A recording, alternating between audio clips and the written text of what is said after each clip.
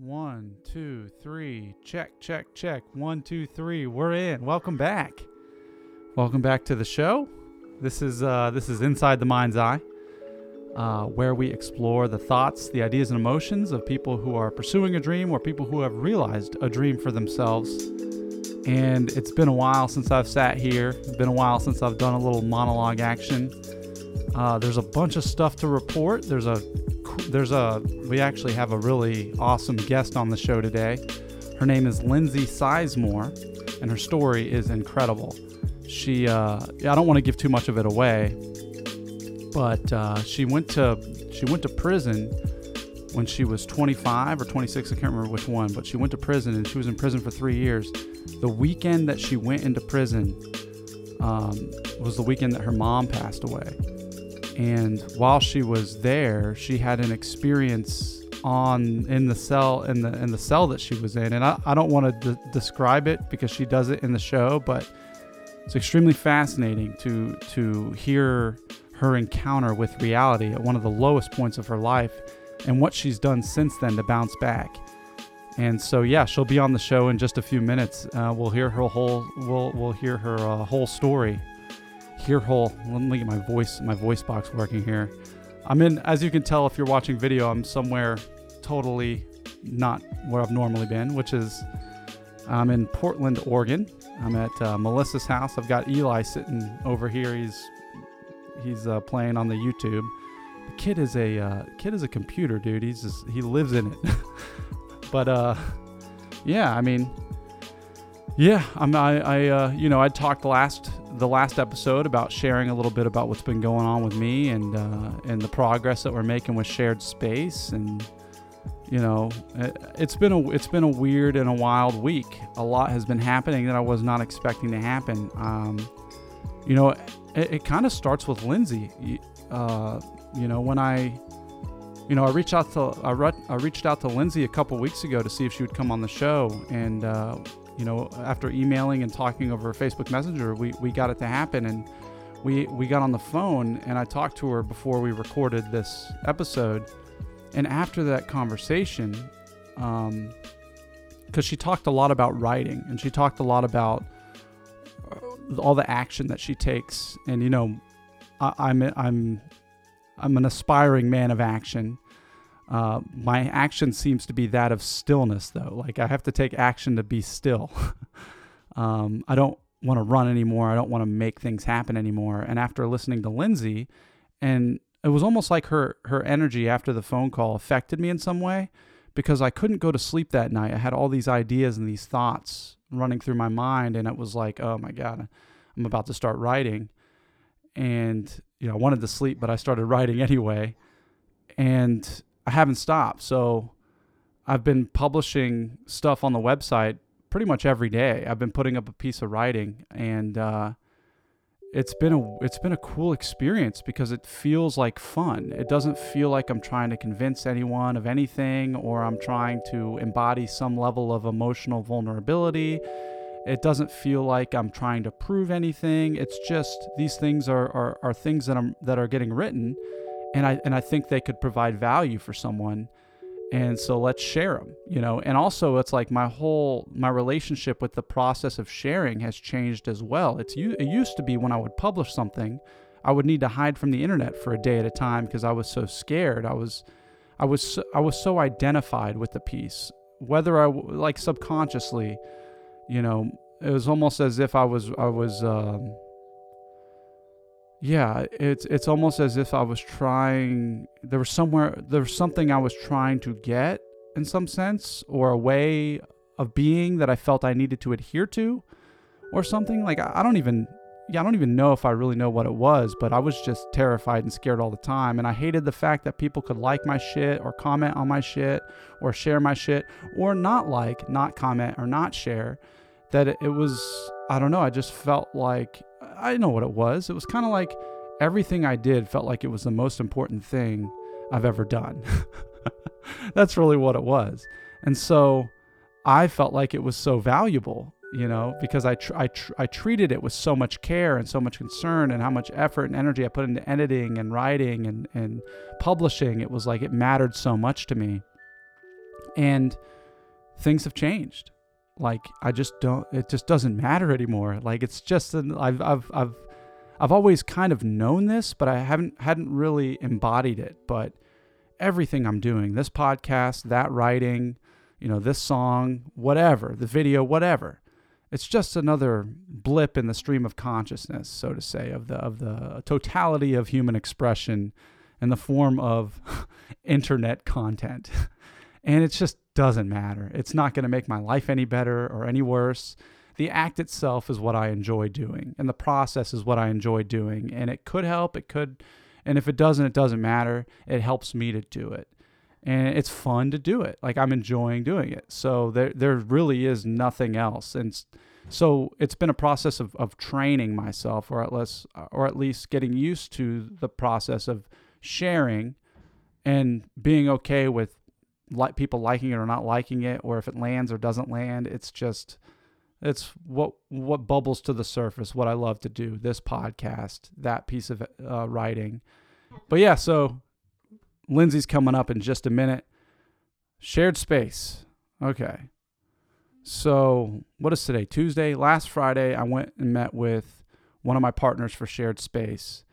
And he wrote us a check. He wrote us a check for a lot of money. And it's to continue the development of version 2, this version of Shared Space that we're designing for treatment centers and IOPs. And, I left his house, and it was a weird thing. I didn't really feel, if I'm being honest, I felt scared. I was feeling anxious, nervous, and I was like, oh man, there's all this money, and I was kind of anxious or nervous because I didn't really feel anything. It didn't feel like a great success. It didn't feel, if this was me 3 or 4 years ago when I was starting all this stuff, I'd have been losing my shit and overwhelmed with like excitement.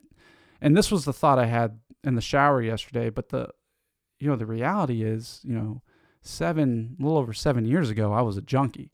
I was a heroin addict. I was stealing money from people. I owed money to my roommates. I owed money to a lot of people. I'd caused, harm to myself, and I added no value in anyone's lives. I was just shooting dope every day. Like straight up Train Spotting, Requiem for a Dream, junkie is what I was. No college degree, no prospect of a dream for my life, no nothing other than just waking up sick all the time and needing to use dope. And that's where I was. And last Friday, someone gave me a shit. I don't know why I don't want to say the value amount, because it doesn't really matter, but gave a shitload of money for me and us to continue developing a company. So one day or one moment at a time, I'm a junkie who will steal and anything from anyone to get anything. And then the next time I'm the owner of a company that's valued at so-and-so amounts of money. Like, I don't know. It's just a trip to me. I was thinking about it in the shower. I hadn't had that thought. I hadn't realized where I'd come from and where I was at. And the reality of all of it is I didn't lie. I've been honest about who I've been this whole time. At no point has anybody that's worked with me been unaware that I was a heroin addict, and I am constantly doing recovery-related stuff. I've been transparent and open about it the whole way through. And I don't know, it was just a trip to sit there and think, man, it wasn't that long ago that I was all sorts of fucked up, and now people are trusting me with funds. And so I called my dad, and I was like, listen, this is what's going on. This is what just happened. I don't know how to feel, and he kind of brought me back. He helped me clear my mind and get back to reality, which is like, just keep going. Just keep doing your due. You know what you're focusing on each day at a time, and just keep your eyes on the prize. Just keep moving forward. And that's what it is. Nothing's changed.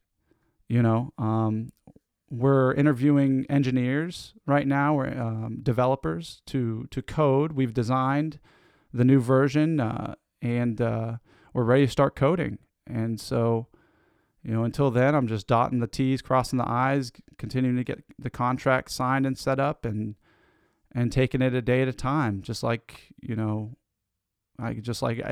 do. So that's the update with Shared Space. We are in business.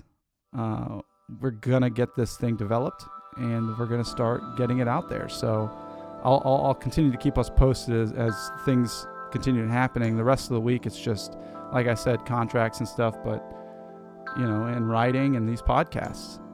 So yeah, that's where we're at.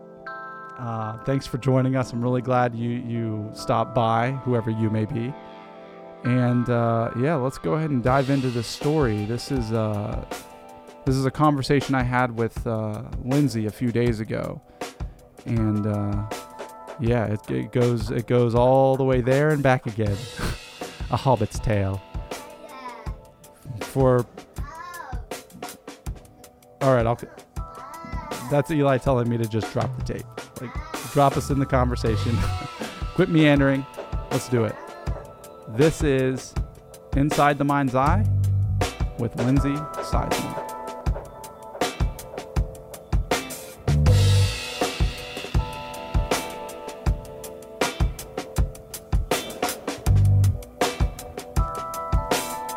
Ready?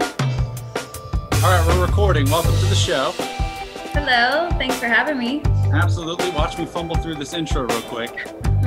So this is Inside the Mind's Eye, and we explore the thoughts, ideas, and emotions of people who are pursuing a dream, or wanting to make sense of their dreams, or living, a dream or an actualized version of themselves. So that's like the concept of the show. But at the root of it really is, I find people that are interesting, and I ask them to come on the show. Nice, I'm interesting. Yes. Yeah, I saw you, I've been seeing your posts on Facebook, and the way you communicate what you're doing throughout your days and in your life, and how you're sharing your story, to me, I just don't see enough of people really being honest and authentic. Mm-hmm. And I wanted to ask you, kind of like where you came from and how you came into this state of being where you're willing to let people in on in your journey or your truth. Yeah, so I didn't get here overnight, that's for sure. I've experienced a lot, and for those who don't know, my name is Lindsay Sizemore, and I'm a woman that's on a journey to continue just to live my best life and understand unique experiences. And at one point, it just seemed like they were experiences that almost held me captive, and I didn't really have a lot of explanation for them. As a child growing up in a pretty dysfunctional home, I began to just always want to escape. I always wanted to be somewhere else, that need to escape, how it eventually led me to have no other choice but to escape within myself. Because over the course of my life, from the time that I was a child, I was always looking to escape, to feel something better, to do something else. And then I had been looking outside of me all along. And it wasn't until that jail cell moment, and until I was somewhere where obviously I could no longer go outside of me anymore. The only choice I had was to go inside of me. My phone keeps going off. So the only thing that option I had was to, escape inside of me, which is where all the answers and where everything lied to begin with. And like my whole life, I was always looking outwardly. And so that's kind of, I think, where I was going with that. But yeah. Well, I mean, I can relate. It's similar to me as like, growing up, I thought football was my thing. I would be an athlete. And so that was my identity. And then I discovered drugs, alcohol, and I could feel pleasure at any time I wanted, relationships with people. Is that the escape you're talking about? Like escape? Yeah. Like, I mean, I just think it's interesting how I was always trying to escape. And then when I was finally in a position to where I couldn't, like literally could not physically or anything escape, like it forced me to escape into myself. It was a place that I had never been. You had to confront yourself to an extent. Yeah. And I mean, I just remember being a child and just always wanting to run away, take me to a place I've never been, something. And even when you're using and becoming, getting high, and then it's just like all of a sudden you're not high enough, take me to another place. But when I finally went into, and I got incarcerated and I was in a jail cell, it was like, okay, now I really need to escape. And now I really need to go to a place I've never been. And that place was inside of me, which was the scariest of it all, And I say a lot, and I'm going to try not to. So I had no choice but to allow myself to confront myself and meet myself for the first time. When I got into that jail cell, I had no idea who I was. I had no idea how the hell I had gotten there. I just, none of it made any sense. And I think when things don't make sense, it hurts us even more. And it wasn't until I got that pen out and that paper out and I started writing everything I could possibly think of. And I mean, now I'm kind of getting into my story. I didn't know at the time I was like writing a book or writing, my life story. I was really just trying to simply, logically piece together, the last few memories that led me up to that. And then, when I was a child, what led me up to that. And I just started piecing things together and discovering, false things that I had truly believed inside for so long. But when you and this is kind of off on a tangent, but when you organize things and you put things in order as they happen, even if they feel insignificant, you start to realize like lies you told yourself. And then you start to heal, because you can make sense and gain clarity of, oh, I can see how I fell into that, I can see how I wanted this, or how my needs weren't being met. And then I kind of got off my own back. Like, yeah, I got stuck in addiction, but I can get off my own back about it. Good God, this was happening. I experienced this. I'm a human, and then recovery. This is something I was thinking about this morning. Like in recovery, when we seek to forgive and we seek to give other people the right to be a human too. It's like in giving the other person the right to be a human, it's like we're honestly giving ourselves the right to be human too. And it's just like this beautiful, process that we go through. But anyway, that was just something I was thinking about this morning. But yeah, for this, I can go into, how it felt, like where I was at. If you want, I can like paint the picture of that darkness. And, I told you previously, it was a combination of the first time I had ever been introduced to the criminal justice system, coupled with my mother dying by suicide on my birthday. And then just being completely in like a state of grief that felt like it was going to kill me, and then that whole death in life transition mentally to where I knew what I wanted. And the only thing I knew I wanted is I didn't want to die, and I didn't want to die in the cell, and nor did I want my story to be the story of what happened to my mother.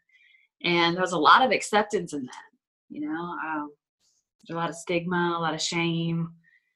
There's a lot of breaking that has to happen in order to accept that. Because if I was honest with myself, and even I think you shared with me before that,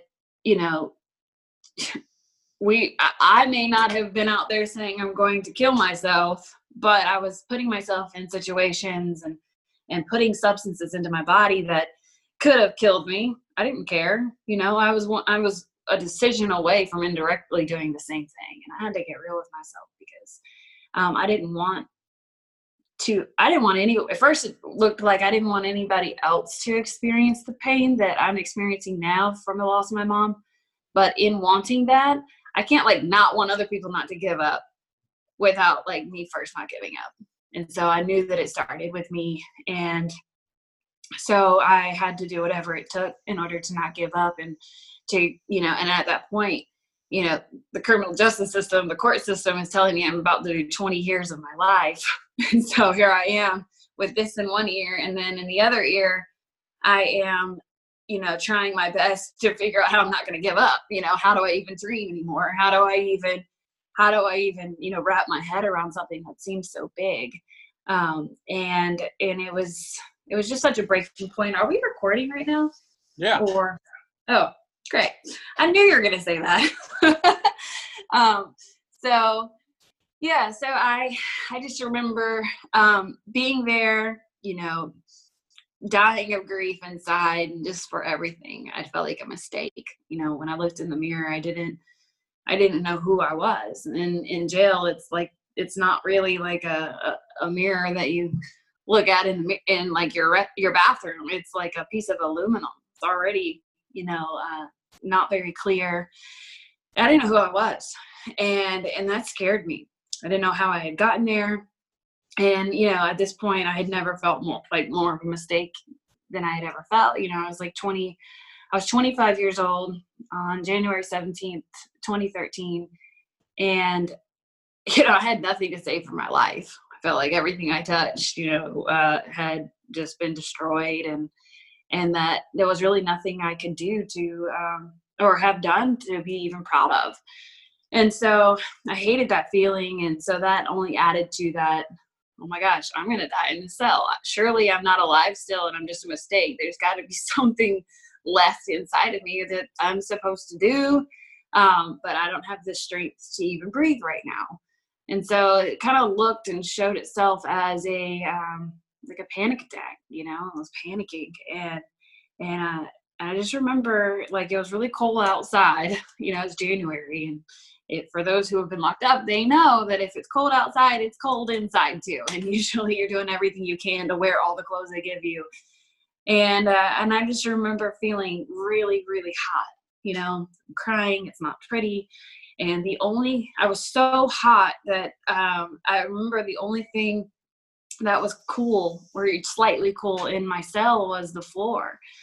And so I had just naturally, just trying to breathe, trying to get through this moment, like, found myself just placing my head, like my cheeks, on the tile of the ground.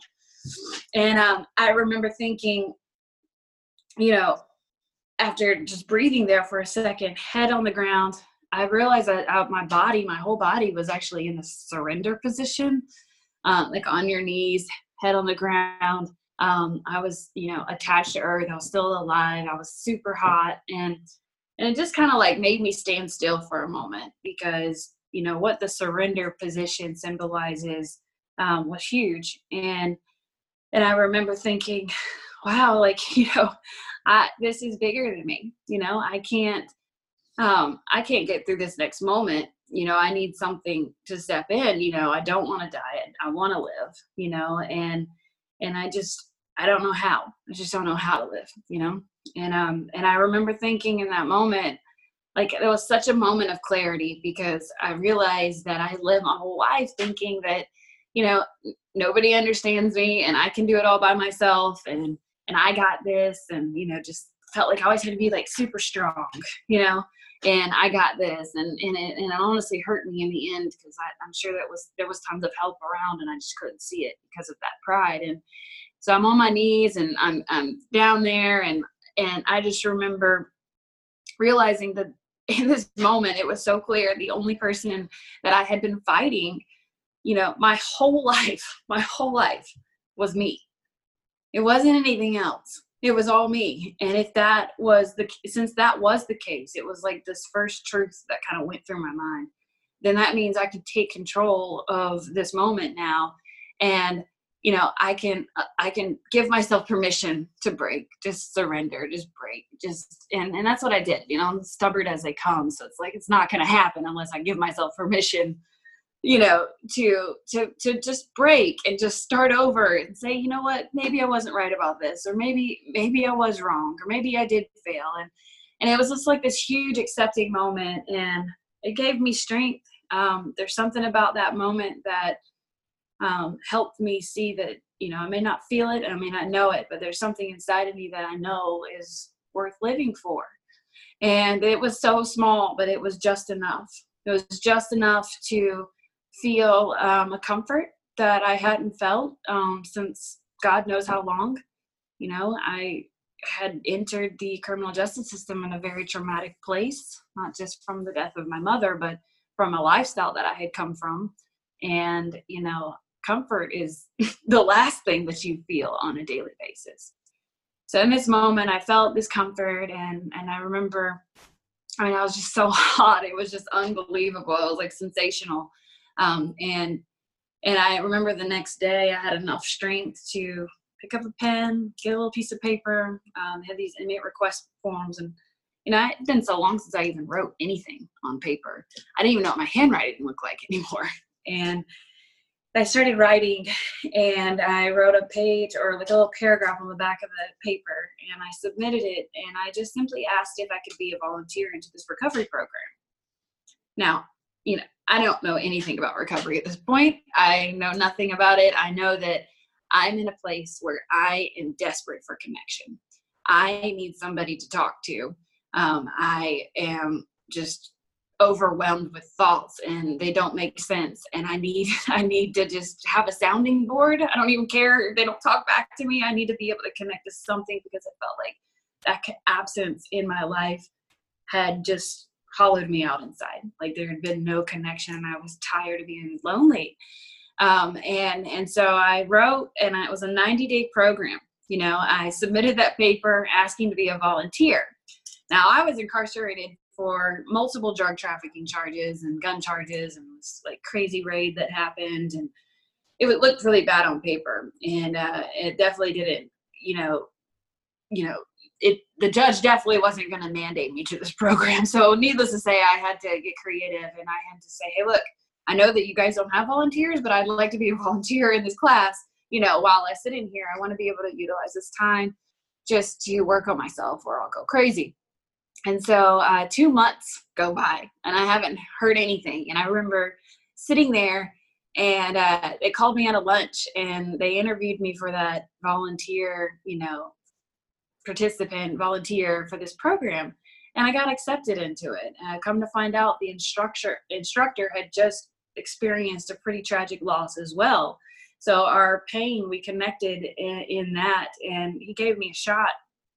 And I didn't know it at the time, but like that was the beginning of, recovery being introduced to my life.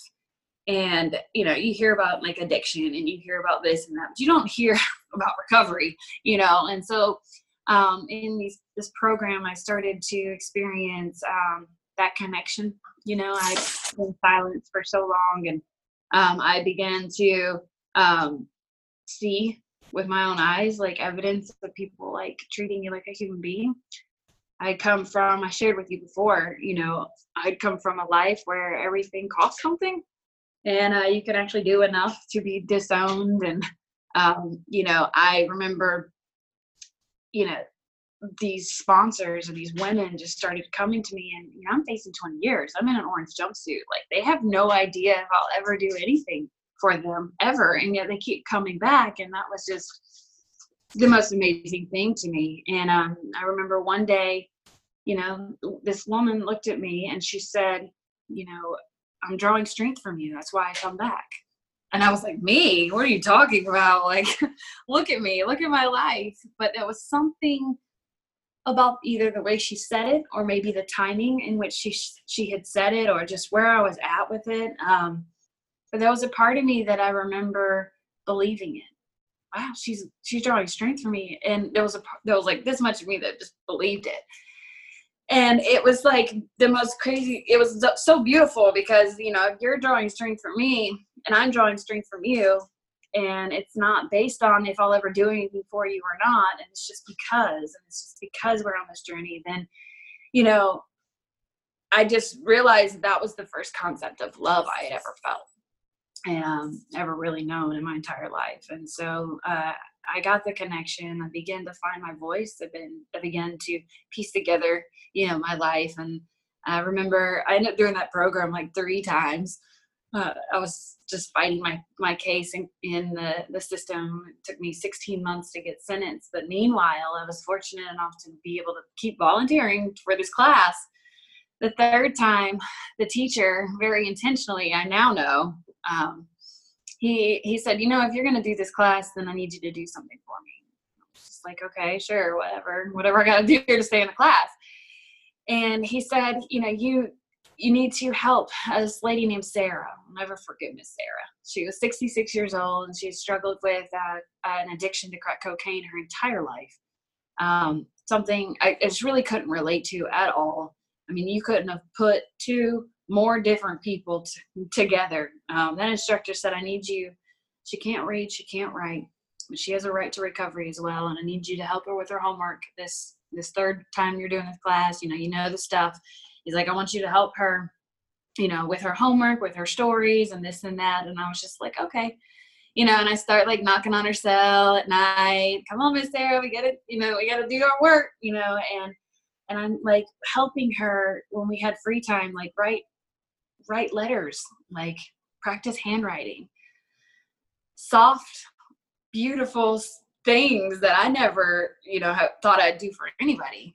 And so, I mean, she had a whole life of things to write about. And here we are, like every letter of every word, I'm helping her write her story. And, I say to people, I have no idea if Miss Sarah, remembers me or if I actually made a difference in her life.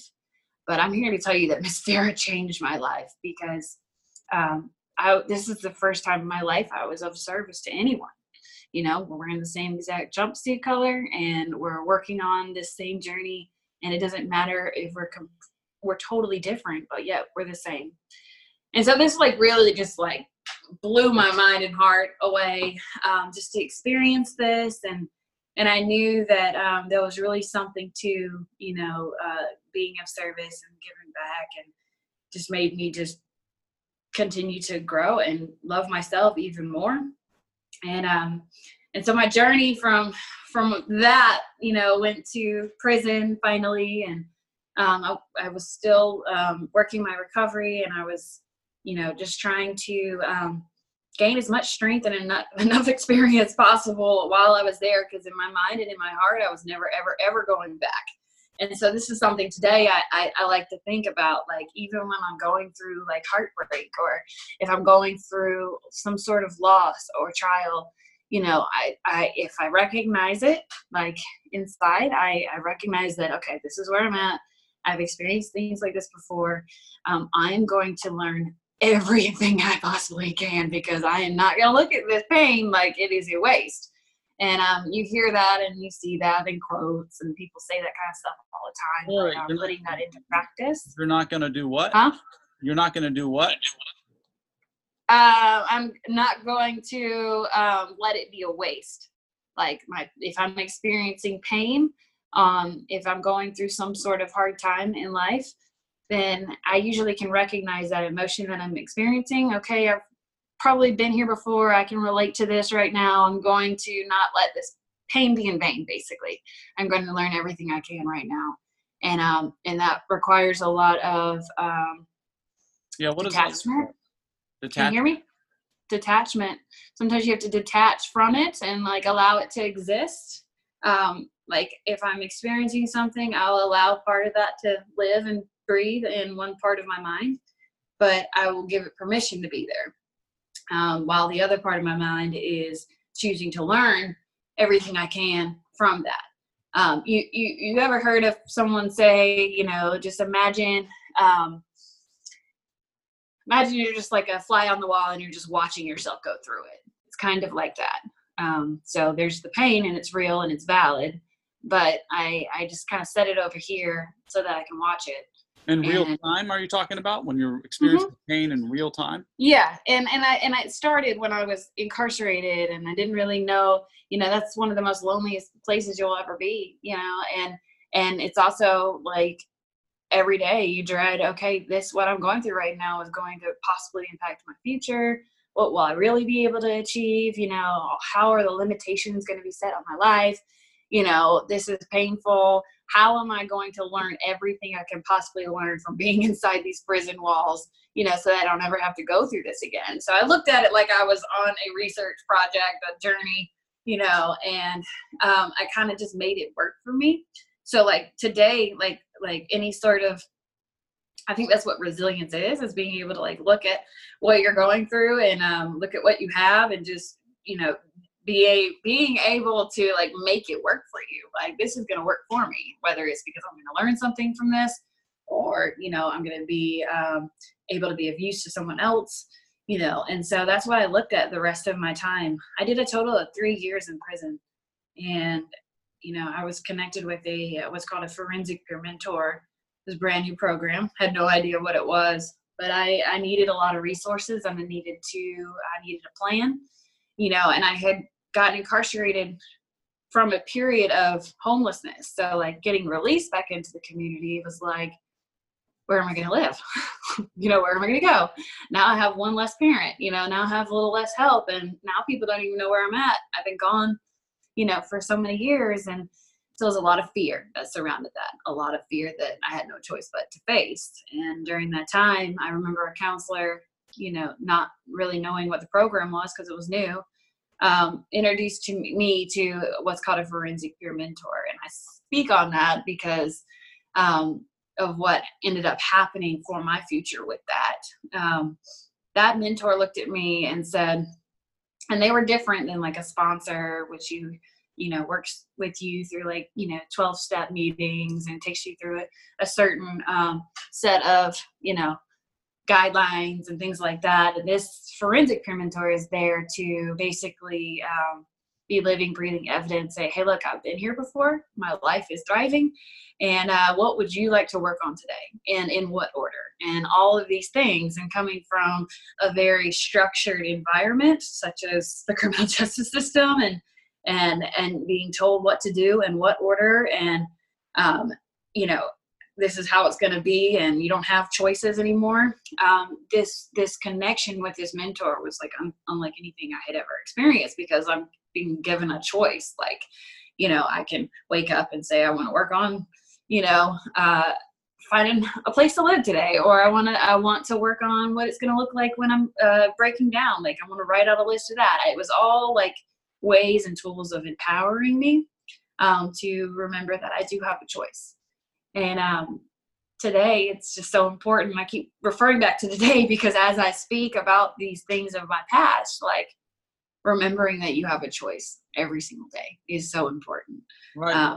What's it like for you today? Like, what are some of the things you're doing? What are some of the things you're applying? Like, I always hear the idea that sometimes we'll take a 2-step forward and 3-step back and then a leap forward. Like, do you feel like you have a grasp on this thing, or does it, like, what would you say your daily experience is like? Daily, I do. I feel like I'm capable, you know. I feel like I keep producing every day, you know, some days more than others, it does feel like. But I never really feel like I go backwards, you know, and I don't know if that's just because I've learned to trust myself a lot more these days. And I explained to you before, you know, it's incredible how, like, when you choose to change one part of your life, like, you know, getting in recovery, like, there's no way I would have been able to have the mindset I do, or gain the clarity I have, or be able to have the connections and relationships in my life if I hadn't have removed substances from my life completely, hands down. So I'm really grateful for that. But today, I mean, I feel like every day is a day that I learn, but I don't feel like I go backwards. I don't, you know. I know that there's a lot of odds stacked against someone like me who, you know, may have been, sorry, that's a dog. We could put him out. Wally, stop. He might bark again. So anyway, you know, I look at life like it's a gift, you know. When I got my own freedom from, you know, just recovery or just freedom back into the world, it's a gift, and it can change in a heartbeat, you know. So yes, I can have bad moments, but I really don't think that you can have a bad day, you know, if you've repetitiously told yourself and changed the meaning of certain thoughts, and just kind of taking back control of your life and of your thoughts, and remembering that you do have control of them, you know. That's a more of a spiritual trend, you know, shift. But go ahead. What did it feel like when you were preparing to leave prison? You'd been there for over 2 years, right? Well, I was there for 3 years. 3 years and you're preparing to leave. Were you afraid? And what was it like when you got out? What did you I do? was terrified, 100% terrified. And that right about 2 months or so before I was released was when I was connected to that forensic peer mentor who had really helped me with that last minute reentry plan. And then when I got out, I knew that I didn't have anywhere to live. Okay. And so a lot of people have to be mandated to certain things, but I ended up, and I think this made the whole difference for my life. And it's scary because like when you've done 3 years, you don't want to do something like this, but I ended up voluntarily committing myself to a women's halfway house in an area of Georgia that I had no idea. I'd never even been there before. So after doing 3 years, it's like, that's the last thing you want to do is do another year somewhere. I mean, it was huge. And, I couldn't believe that I was doing that, but I also knew I didn't have anywhere to live. And I also knew the fear of going back was stronger than the fear of having to submit another year of my life to something that I don't even know if it'll work out. But that's it did work out. for anyone, even if somebody who's just getting sober, Yeah. somebody who's screwed up, and to commit to a year, I know. a full year, And I didn't, a lifetime.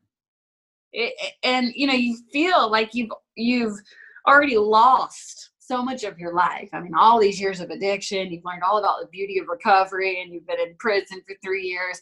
You don't want to go somewhere for a year, but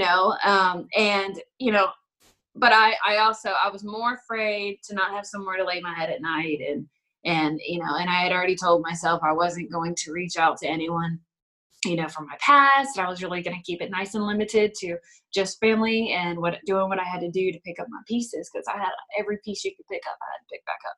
I mean, everything down to clothes, to figuring out a job and just saving money and this and that. And so, the first 6 months of me being out, I didn't have a cell phone for like a month. I mean, you name it. I mean, everything was baby steps, but you couldn't knock a smile off my face, that's for sure.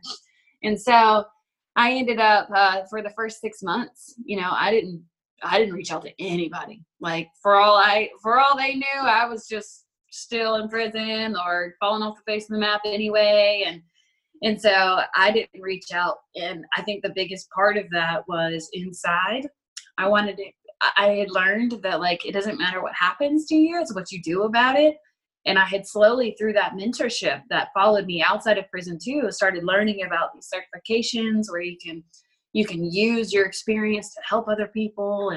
And so I was pursuing that. And so I didn't want to reach out to anyone until I had something I could say I was doing about what happened to my life. Yes, I went to prison, but I learned that you can take every sentence. You can say whatever you want to say. It can be as bad as you want, but you do not finish that sentence until you end it with something positive. So I would say, yes, I went to prison, but I found a strength I never knew I had, so that's how, or yes, I lost my mother, but now I get to be a part of, suicide awareness and prevention and help other people not give up, including myself. You see, like you can say anything. It doesn't matter what it was. And so I wanted to be able to say, yes, this happened to me. I lived through years of addiction, went to prison of all places, but it gave me everything and equipped me to become what I am now, a certified peer specialist of addictive disease. And so I couldn't say that until I got those certifications. And so it was just like, I wanted to have something to say about what I was doing about it. And just to bring it back to what you were sharing earlier, is when you experience these moments of pain or grief in real time, you've essentially trained your mind to understand that this is just a but waiting to happen. That essentially any negative we experience can be turned into a positive if we work through it. Yep, I agree. That's exactly right.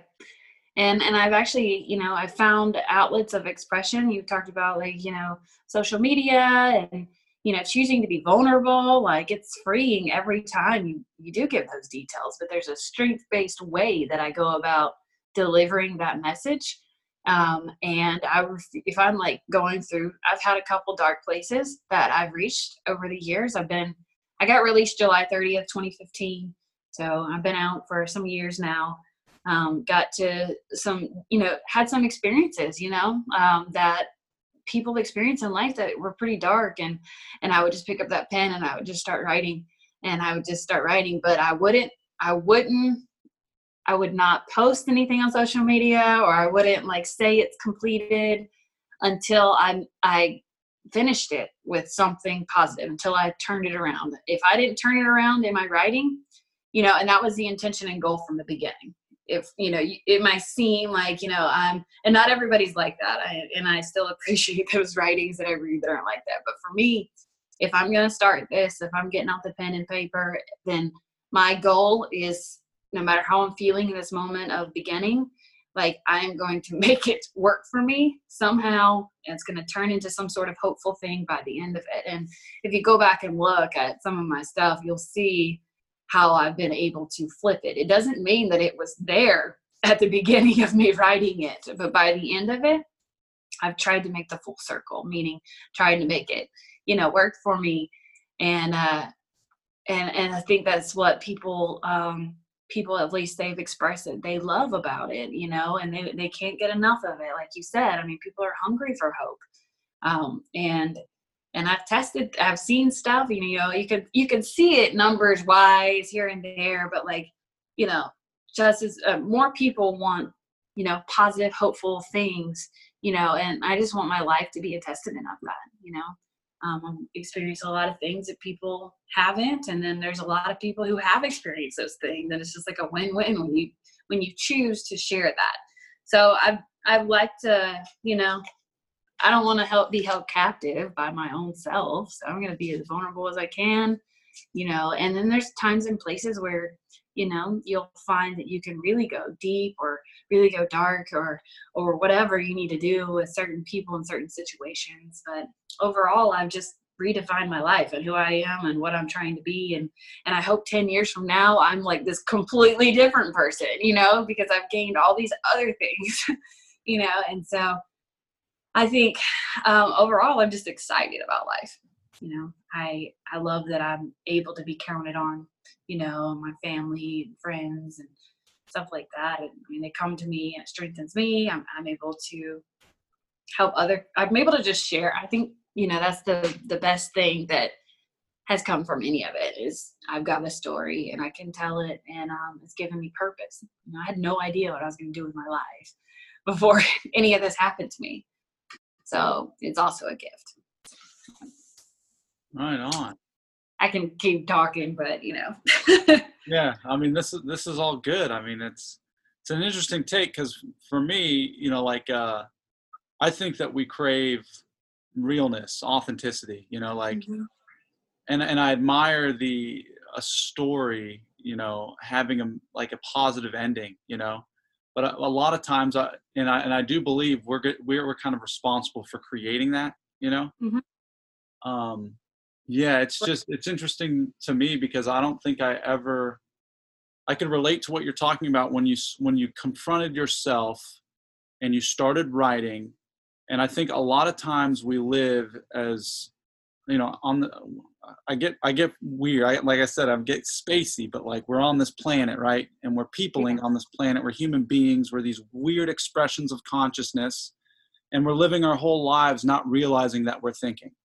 And we've got all these narratives in our mind about who I am, who you are, what this is, what that is, what I should be doing, what I shouldn't be doing, all the while feeling all this shit. And it's like, ooh, that hurts, that feels bad, but this feels really good. So we're just kind of like monkeys, just going to whatever makes us happy or whatever in any moment. And when I finally confronted myself the way you described, it was an endlessly fascinating experience to see the way I perceived reality, to see the way that I perceived my past. It was exercising all the things I'd carried around subconsciously. The whole act of writing and expressing these things. Like you, I didn't publish anything for months. I was just so, there was some, and that's the thing is I've been thinking about recently, was like, it wasn't, there's a lot of things that happen to us that are not up to us. We end up in the jail cell and we have a hot flash, and all of a sudden we're in a surrender position and our whole life changes. You haven't used a substance since, right? Right. It's the same way as Bill W. from the Alcoholics Anonymous book. He wakes up in a hospital for the third time and has that surrender spiritual experience and his life changes. And this happens to tons of different people throughout history. The part that's like endlessly fascinating to me is the idea that, you know, as the days unfold, if I'm truly surrendered to this process, it means I'm not going to really get to decide who or how I show up. And it's interesting talking to you because you seem to have a trajectory or a decision about yourself of how you're going to show up. Right. Yeah. And part of just that is just, you just keep moving, you know, you just keep moving. You know, sometimes people, even in your thought, I just can't get, I don't want to get stuck in it. Like, you know, I want it no matter what happens, you know, I just feel like we're stronger and we're more capable and we're more powerful than anything that happens. So let's just learn what we can from it and just keep moving. There's just, I mean, that's what life does. That's what our truths do. They just keep moving, you know, and changing. So I feel like, you know, when I'm just living life, I'm just kind of going with the trajectory of life, you know, just continuing to move, you know, and anything that tries to tell us that you can't keep moving, I don't even agree or believe. I don't comprehend that, you know, and you know, some fun stuff that I do, you know, that I think these thoughts just kind of like begin to manifest itself in other ways is, you know, through exercise and like physical, you know, achievements and, you know, the mental strength that comes behind. Like I've ran like 3 marathons now, something I just remember at one point, never in my life did I think that I could do such a thing. I mean, it was just like unreal. And then like, you know, just doing all of these things with no music. I mean, just your heartbeat and just your breath. And you're just like climbing these mountains and just your thought. I mean, I just love it. And, you know, so sometimes I create these plans. I have no idea how it's going to go, but I just choose to be intentional about it. I'm just going to go for it and see what happens.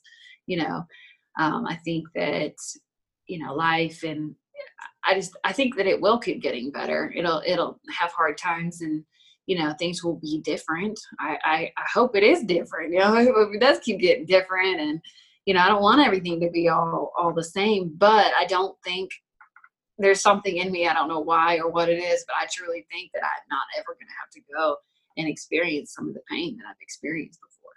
Like for some reason, I just feel like I'm on the other side of that. And, you know, maybe it'll just be different, but it feels really good inside to know that I healed from something that I never thought I would ever heal from. You know, I didn't think I was going to be able to stand up or even take that next breath from that jail cell on January 17th. I mean, if you could die of grief, that was it, you know, and there was no hope, like no more hope. And I didn't, and I'm here to talk about it today and tomorrow and then the next day. And then, you know, just continuing to apply all the things that I learned, but always remembering those things, you know. I think that as we go through life, like you're thinking, we're doing all this stuff, but meanwhile, we're just thinking the whole time. But I think it's important to be intentional, not to forget, you know, not to forget all the things that are beautiful and all the things that you did learn. And that's why I love writing too, because I can go back and, oh yeah, I remember that. I remember when that clicked and just continuing to apply that and then helping others like with their stories. Like I learned so much more about me. I have this belief that like we are all here because we gain strength from each other. And it doesn't have to be like in just recovery. It doesn't have to be just in anything. Like we wouldn't be here if we weren't supposed to be here together. And so I seek to look for that connection and whatever strength we can gain from just other people in a very positive, loving way. And I think that, you know, that love is at the root of everything that we do. And that's a whole nother topic, but but yeah, today I feel love. I have love for me, and it feels good because at one point I was a totally different person. I mean, empty and not loving, and you know, I felt like I was super smart, but I was not a loving person, and it was. I just love that we have the capacity to change and to break down and to surrender and redefine ourselves. So I like the story that I'm creating. Oh yeah, that's another thing. Before I had really, done, I guess, what the world would consider much, because I had done a lot of work for years in prison. But, before I had really done much, even back then in that halfway house, like I, 6 months into it, I'm like, I'm good. I want to leave. There's nothing else I can learn here. I can't really relate to any of these people. I've got a lot of clean time under my belt, and I'm getting these certifications. 6 months into it. Now, I committed to a year, but everything inside of my mind wanted to go. Like, I thought I was good. And I'm just a volunteer, so why not leave? And there was something that hit me again that said, you know what? If you don't finish this, who's to say you'll finish anything in life? And that started just resounding in my mind. Where did that come from? I don't know, but I am so grateful for that, because I just remember it was two things. It was, if I don't finish what I start, then I'll never finish what I start in the future. It's got to start right now. And then the second thing is I'm at a point now where it's not even just about me anymore. It's about, because those thoughts, I want to leave, I want to do this, I'm good. Those are all thoughts about me, And so I had this, realization that, it's not about me anymore. It's about the story I want to tell one day. And so 6 months into it, I was like, you know what? The story that I want to tell one day is that I finished what I started. Or the story I want to tell one day is that, I never went back to prison. Or the story I wanted to say is that, I never had to, I could make, I can make all of this and turn it into something. I don't know what, I can turn it into something, damn it, And so I share that right now because there's something about, being able to look in retrospect and creating it, what it is you want. You may not know how you're going to create that to be your reality, but today I can say I finished that halfway house and I kept my commitment. Today I can say I've never went back, and today I can say I never used again, and today I have this story. Today I can say I spoke to thousands of people one time, or I, now in the director of that forensic peer mentoring program that I was a participant in when it first started. I can say that the same feds that knocked down the door of the day that I was arrested are the same federal government that I was just on the phone with earlier today, who designated me the director of the program. I can say all these things, about my life now, but it was because I, at one point, said, you know what, this is about the story I want to tell. And it helps me get out of that moment of like throwing in stuff just because of an emotion you're experiencing that may be really strong, and it's really helped me. So you ask, what is it that told you that? I have no idea, but I think that's that deep spiritual part that, is there. And any chance that something like that shows its face, it's just like, you want to grab onto it. And it was so clear. So I seek out those moments in life. So. What's I got a couple closing questions. Sure. So you got out of the halfway house about 3 years ago, right? 3.5 years ago? Yes. What was your aim? Like what would you say your aim is today? Like, I know you want to tell your story. Do you have an idea of how you want to synthesize that? Or is there like a form that it could represent, be it book or film or audio? Yeah. Do you have an idea of where you want to go? So the first part of that question is like, what was I thinking? So 30 days before I left that halfway house, I had already put my 30-day notice in, I did the whole thing. I left on August 8th of 2016. I started my new job on August the 10th. Like, it was like just streamlined, like all these beautiful things happened right then, which isn't the case for everyone, but I was like, so I went straight into this recovery field and hit the road, like all over the state, telling my story and helping others tell theirs. And so that in and of itself just truly strengthened me. And I was a part of a workforce that everybody was in recovery and all of that. So I think that truly helped me figure out and get exposure in a safe way, you know. And, you know, over the years, you know, I became, you know, excited to tell my story. And, you know, yes, you know, the first year of my incarceration, I sat down and it turned into like a 500-page handwritten life story, like when I was just trying to make sense of myself. And so my dream is to publish that.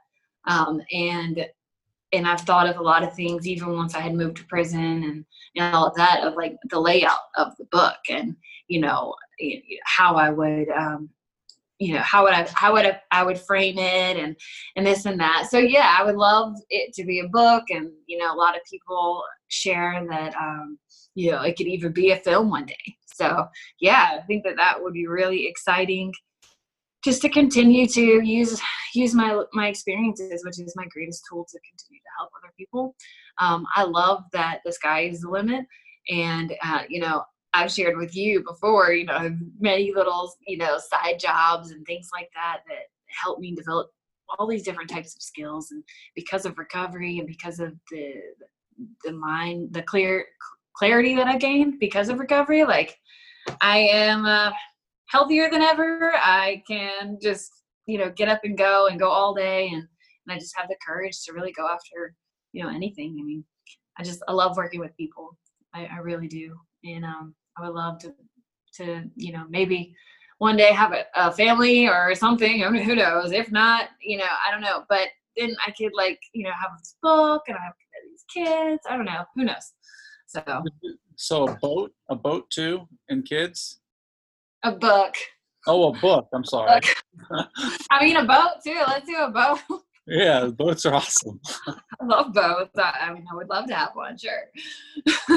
I would like, you know, just all the little things that I just, you know, I lost my mom. And, you know, there's so many things that I understand now that I am, you know, older and I get it. And I've had to face so many things. So there's a part of me that can't help but think that I might be a good mom one day. Who knows? I'll play in this podcast one day. Who knows? So anyway, I don't know. There's a lot of other things, you know, traveling the world, creating my own organization. I want to, for the longest, I didn't have a voice because I didn't think that anything I said made any sense, or it was just stupid and things like that, you know. And of course the addiction didn't help anything, but it wasn't until I found my voice that I began to really feel what it feels like to be empowered and to feel that God that lives inside of us. And, you know, and it was just through that. And so I want to help other people find their voice as well. Make an international program. Who knows? So. Right on. Well, I can speak for myself that the book, I would love to read it if it ever gets ready, or you put it together the way you like it. Mm-hmm. I know it can be a challenge to do something like that. It takes a little bit of time, but yeah, I want to ask one question to end, just and you can think about it for a second. But the idea is, if tomorrow is your perfect day, and you wake up in the morning, what are you doing? What's happening in your perfect day?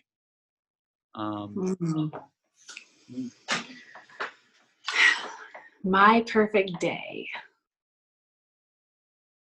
I feel like my answer is just going to be like, I don't know. What's the word? So common and simple, but I think that sometimes the best part of life is when we simplify it, you know? So I would love to wake up without an alarm clock and just naturally wake up. And I love coffee, and I would love, like, just plain coffee, not coffee in a cup, like nothing crazy. And No. like strong coffee in a cup. Like, I make the best. And then I would love to just get in my car, and I would love to go somewhere outside. I enjoy being outside in nature. So if there was like the perfect day, means there'd be perfect weather, meaning the sun would be out, and I would like to watch the sunrise, and then obviously at the end, the sunset. I want all of that in my life. But I would, you know, there's a part of me that has really learned. I've obviously had years of experience of being by myself, and and I love it. Like, there's a part of me on this perfect day that would love to, just have that me time, but then there's some other things that make me feel really alive that do involve other people. Having conversations that are like of substance and depth, and just being able to, talk about, our why, and our reason, and just exploring thoughts. And so I would love like half of my day to be like, where time stopped because we were just caught up in a conversation where, we're just thinking about behavior and not necessarily just ours, just this life, and or like why things are happening, and just going deep. You can't always do that with everybody. But I personally love it. And there's a few friends of mine that we can get like that, but it seems like there's always like, we have to cut it off because it's like too late now, or we have to do something, or something else is happening. So just to be able to like not have a time limit on that, I think that would be beautiful. And it doesn't involve watching a movie. It doesn't involve anything like that, even though those things are fun. But like my perfect day would be like, half of that time just appreciating and loving me and just thinking and not necessarily feeling like I have to work and all of that. And then the other half just connecting on a deep level. And if you had to work, what would that work be? If you were paid to do what you love, what would you be paid to do? I would have learned how to be like this awesome, like motivational speaker, and just learning the technique and all of that. It's been fun, and I have like a long way to go. But when I enjoy it, and I listen to people talk all the time, like, and they just speak right to my heart. And I just want to be able to do that to others, and I think that would be awesome to just go all over the world and get to travel and learn their cultures and just be able to motivate and like help lift up, whether it's a child or someone else who maybe just kind of lost their fight in life. I just want to be able to like give them that little boost, just to try it again, or get back up, or here's a hand, or just help change perspective. And I think I could do that with like, speaking and stuff. If I could learn and practice it. Well, it had an effect on me, because after our conversation the other day, yeah, I hadn't written anything really in weeks. And I've been writing nonstop since basically we got off the phone. It was like that night I couldn't go to sleep. I had that hole where it's like there's something that wants to get written, and I was like, no, but I want to go to sleep, But I said fuck it, and I just pulled my phone out and started writing, and I haven't stopped.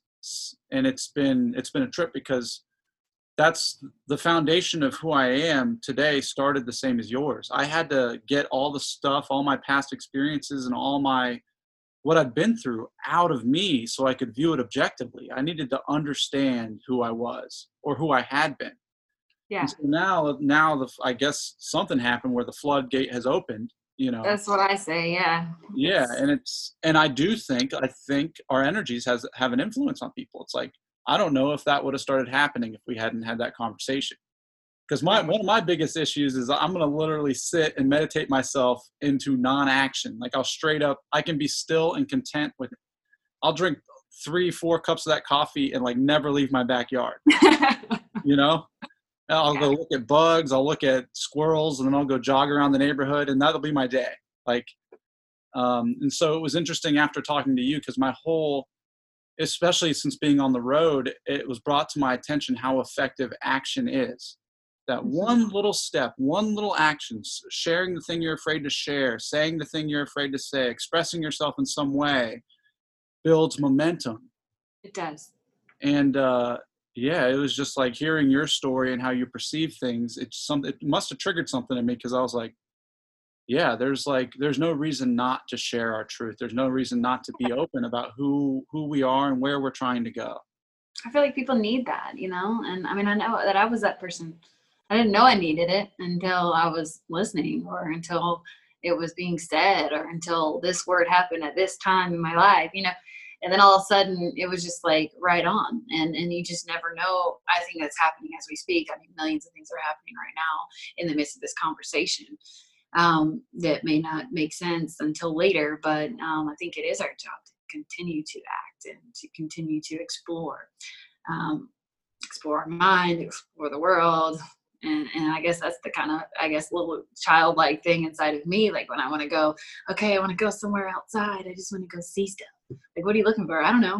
I just want to go look, what does it feel like? What does it taste like? What's under this rock, or what if I go down here? Is that even the trail, or who cares? Let's just get lost, and it's just like, I have this like explorer like mindset, not just, thoughtfully, but like outside and just doing stuff, but yeah, action, momentum, being productive.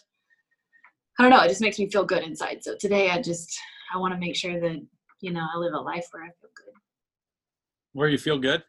Where I feel good, I want to feel good inside, and, obviously using drugs doesn't make you feel good inside, and, keeping my story locked up doesn't make me feel good inside, it frees me. It makes me feel free when I share my story, and it frees other people, and hearing their responses makes me feel good. So it's just about learning how to make yourself feel good and free. Right.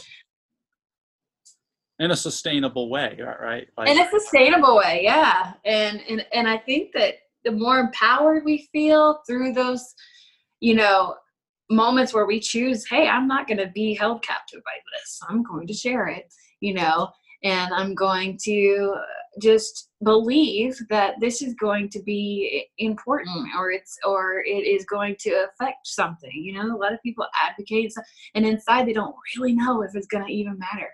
But you have to believe that it does and do it anyway, and that takes a lot of courage.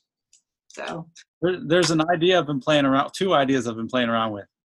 One is that happiness is here, that there's nowhere to go. The moment we can actually, like, if someone's listening right now, the moment that you can actually realize that you're safe, you're breathing, everything is fine, like everything's okay. The moment you feel as if reality itself is embracing you, like it's happening right now, and it's 1 in a billion shot that we get to exist, and you don't have any thoughts about it or feelings about it, and you're just like, this is what it is. Like, happiness can be right here, so there's nowhere for us to try to go to get it. Right. And that's to me, that's what's so interesting about a sustainable happiness, is like, if I can get myself out of the way of how I think reality should be, I can enjoy it for what it actually is, which is just a moment in time and space. Then the other thing I was thinking about, which I want to get your thoughts, I just want to hear what you think about this, but the other morning I woke up and I said, what if I pretend that everyone I encounter today is just me talking to me in the form of someone else? So the idea was, like that's essentially, I think, that I feel like whether it's a person or whether it's a thing that you encounter, those encounters are happening to, this is a belief, but those encounters are happening to help us learn who we are. So if those encounters are just us, or a piece of us that we're interacting with or learning about, because we're all just here and we're all one and we're just supposed to learn, I just feel like that's the goal of life, is just to continue to learn who you are. But man, like, what if every single person is just us talking to ourselves? It reminds me of this book that I've been reading, actually. It's called The Conversations with God. I don't know if you ever heard of it, but it is like this person, it's like they are having a conversation with God, and it's like, but they're really talking to themselves the whole time. It's wild. It's actually really cool that you just said that. Because, I think that, there's so much to learn from everybody, but we're learning it to develop ourselves. So I don't know. That's wild. I'm going to go the rest of my day thinking like that. Yeah. It happened because I kept getting annoyed at my roommate, and I kept getting annoyed. Like, people kept. So one of the tidbits of truth I discovered when I decided to do that experiment was, for some reason, people were telling me things, suggesting things to me, And for some reason, my instant response was just like, no, fuck that. Yeah. And these are people that love me or care about me saying, yo, bro, I think you should focus on this area. And my parents being like, I think you should focus on this area. And they're all saying the same thing, yet for some reason I'm totally resistant to it. Yeah. And that made me realize, like, what if I pretended that what I'm hearing is for me to receive it and really listen from me. Yeah. And I guess You're able to receive it a little bit better, huh? Yeah, because I was like, I don't know,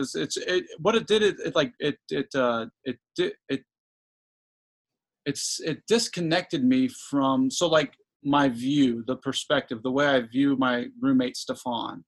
So I have a narrative of who he is in my mind because we spend so much time together that I don't see him for who he really is, like in the moment, because I've got baggage, just like we all do. We kind of form a value or an identity on a person, and they're like your family. Like, how can I, like, if I spoke to people on the street the way that I could, like, be rude to my brother or sister when I was kids, it would, like, never fly.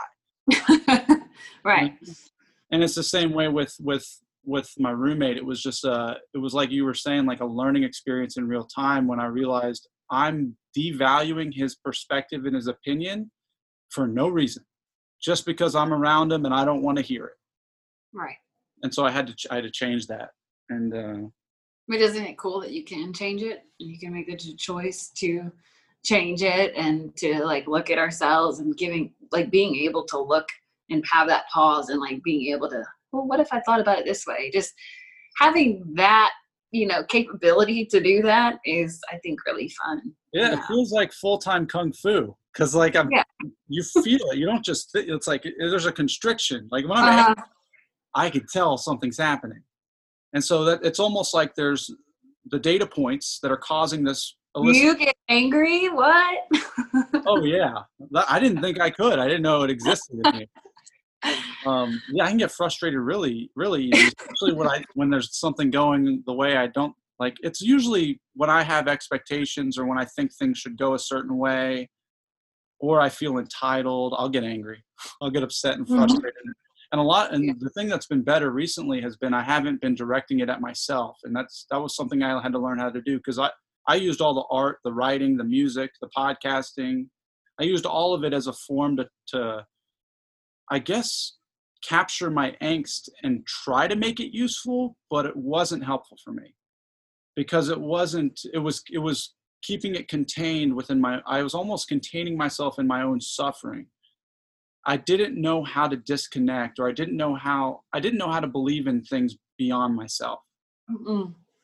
And so this whole process for me has been learning how much I don't know and how much better things go when it's really not up to me.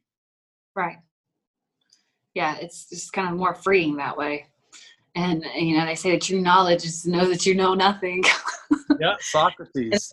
Yeah, and in this book this morning, I was just talking about how, even truth changes because life changes, and your truth is created by you and your perspective. And when I said, like 10 years from now, I hope that my thoughts have just expanded and my truth has continued, to be unlimited as well. And so anyway, but we're a lot more, it's like, are we really, like, losing control of it and feeling free? Or are we actually, I think that you can detach so that you can control your happiness, if that makes any sense. Like, I don't know. It's deep. I think freedom, true freedom, is having no choice at all. So we don't accepting that. The most natural and intuitive things that flow through me, I'm not choosing. They're just happening. And it's the same with, like, when I'm attracted to someone, or when there's a certain music that I like, or a film that I watch. I'm not deciding to like these things or gravitate towards them. Just there. It's just, it's going on its own. It's Bruce Lee likes to refer to it as, like, the flow state. Is like, you want to be like flowing water. You're just, the energy's there. It's all within us, and it'll flow through. Yep. And I've done a lot of writing in relating to water and energy, and And it kind of goes and backs up what I was saying earlier about like just continuing to move. There's just really something to it. Like, you know, and life, I think sometimes tries to stop us from moving or growing fast. So. I've had to learn how to move in the right way. Yeah. Yeah. Well, this was awesome. Thank you so much for coming on the show. I know. Thanks for having me. This was fun. I feel like I could actually I need to come meet up and just talk for hours. Yeah. I mean, I go hiking all the time. We could go explore. Yeah. Let's go find stuff. Yeah. Yeah. Well, that sounds good. I appreciate you for selecting me. I have a lot of cool people to introduce you to as well, as far as just incredible minds and thoughts from others that have just continued to pour into my life as well. So. Or maybe it was just me talking to me, and I just want to introduce you to another me. There's a So. Yeah, the Shins have a quote from one of their songs. They say there's 1,000 different versions of yourself. Mm-hmm. And then the Hindus have this weird, their whole take on God or, the essence of spirituality or beingness is like this multi-million armed, like Shiva creature. And that God is we're all these like tentacles or arms of this one thing basically vibrating through time and space, that it's all one. Anyway, yeah, it's interesting. I'll look it up.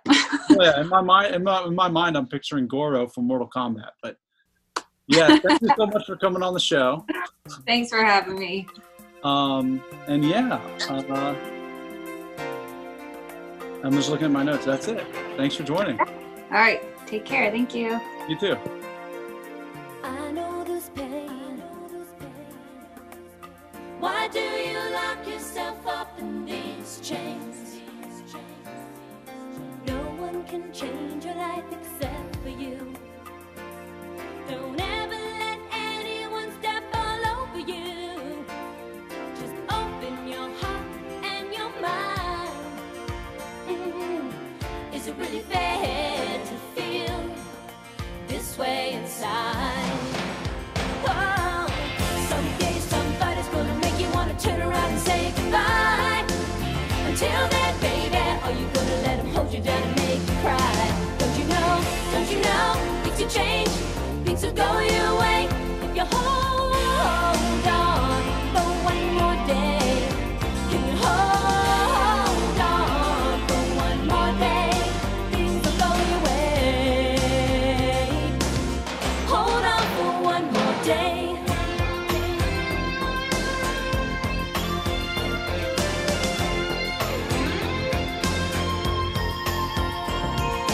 You could sustain, or are you comfortable with the pain? You got no one to blame for your unhappiness.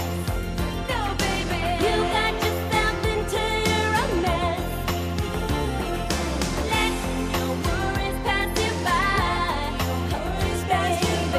Don't you think it's worth your time to change your mind? No. Someday somebody's gonna make you wanna turn around and say goodbye. Until then, baby, are you gonna let them hold you down and make you cry? Don't you know, things will change, things will go your way if you hold on for one more day.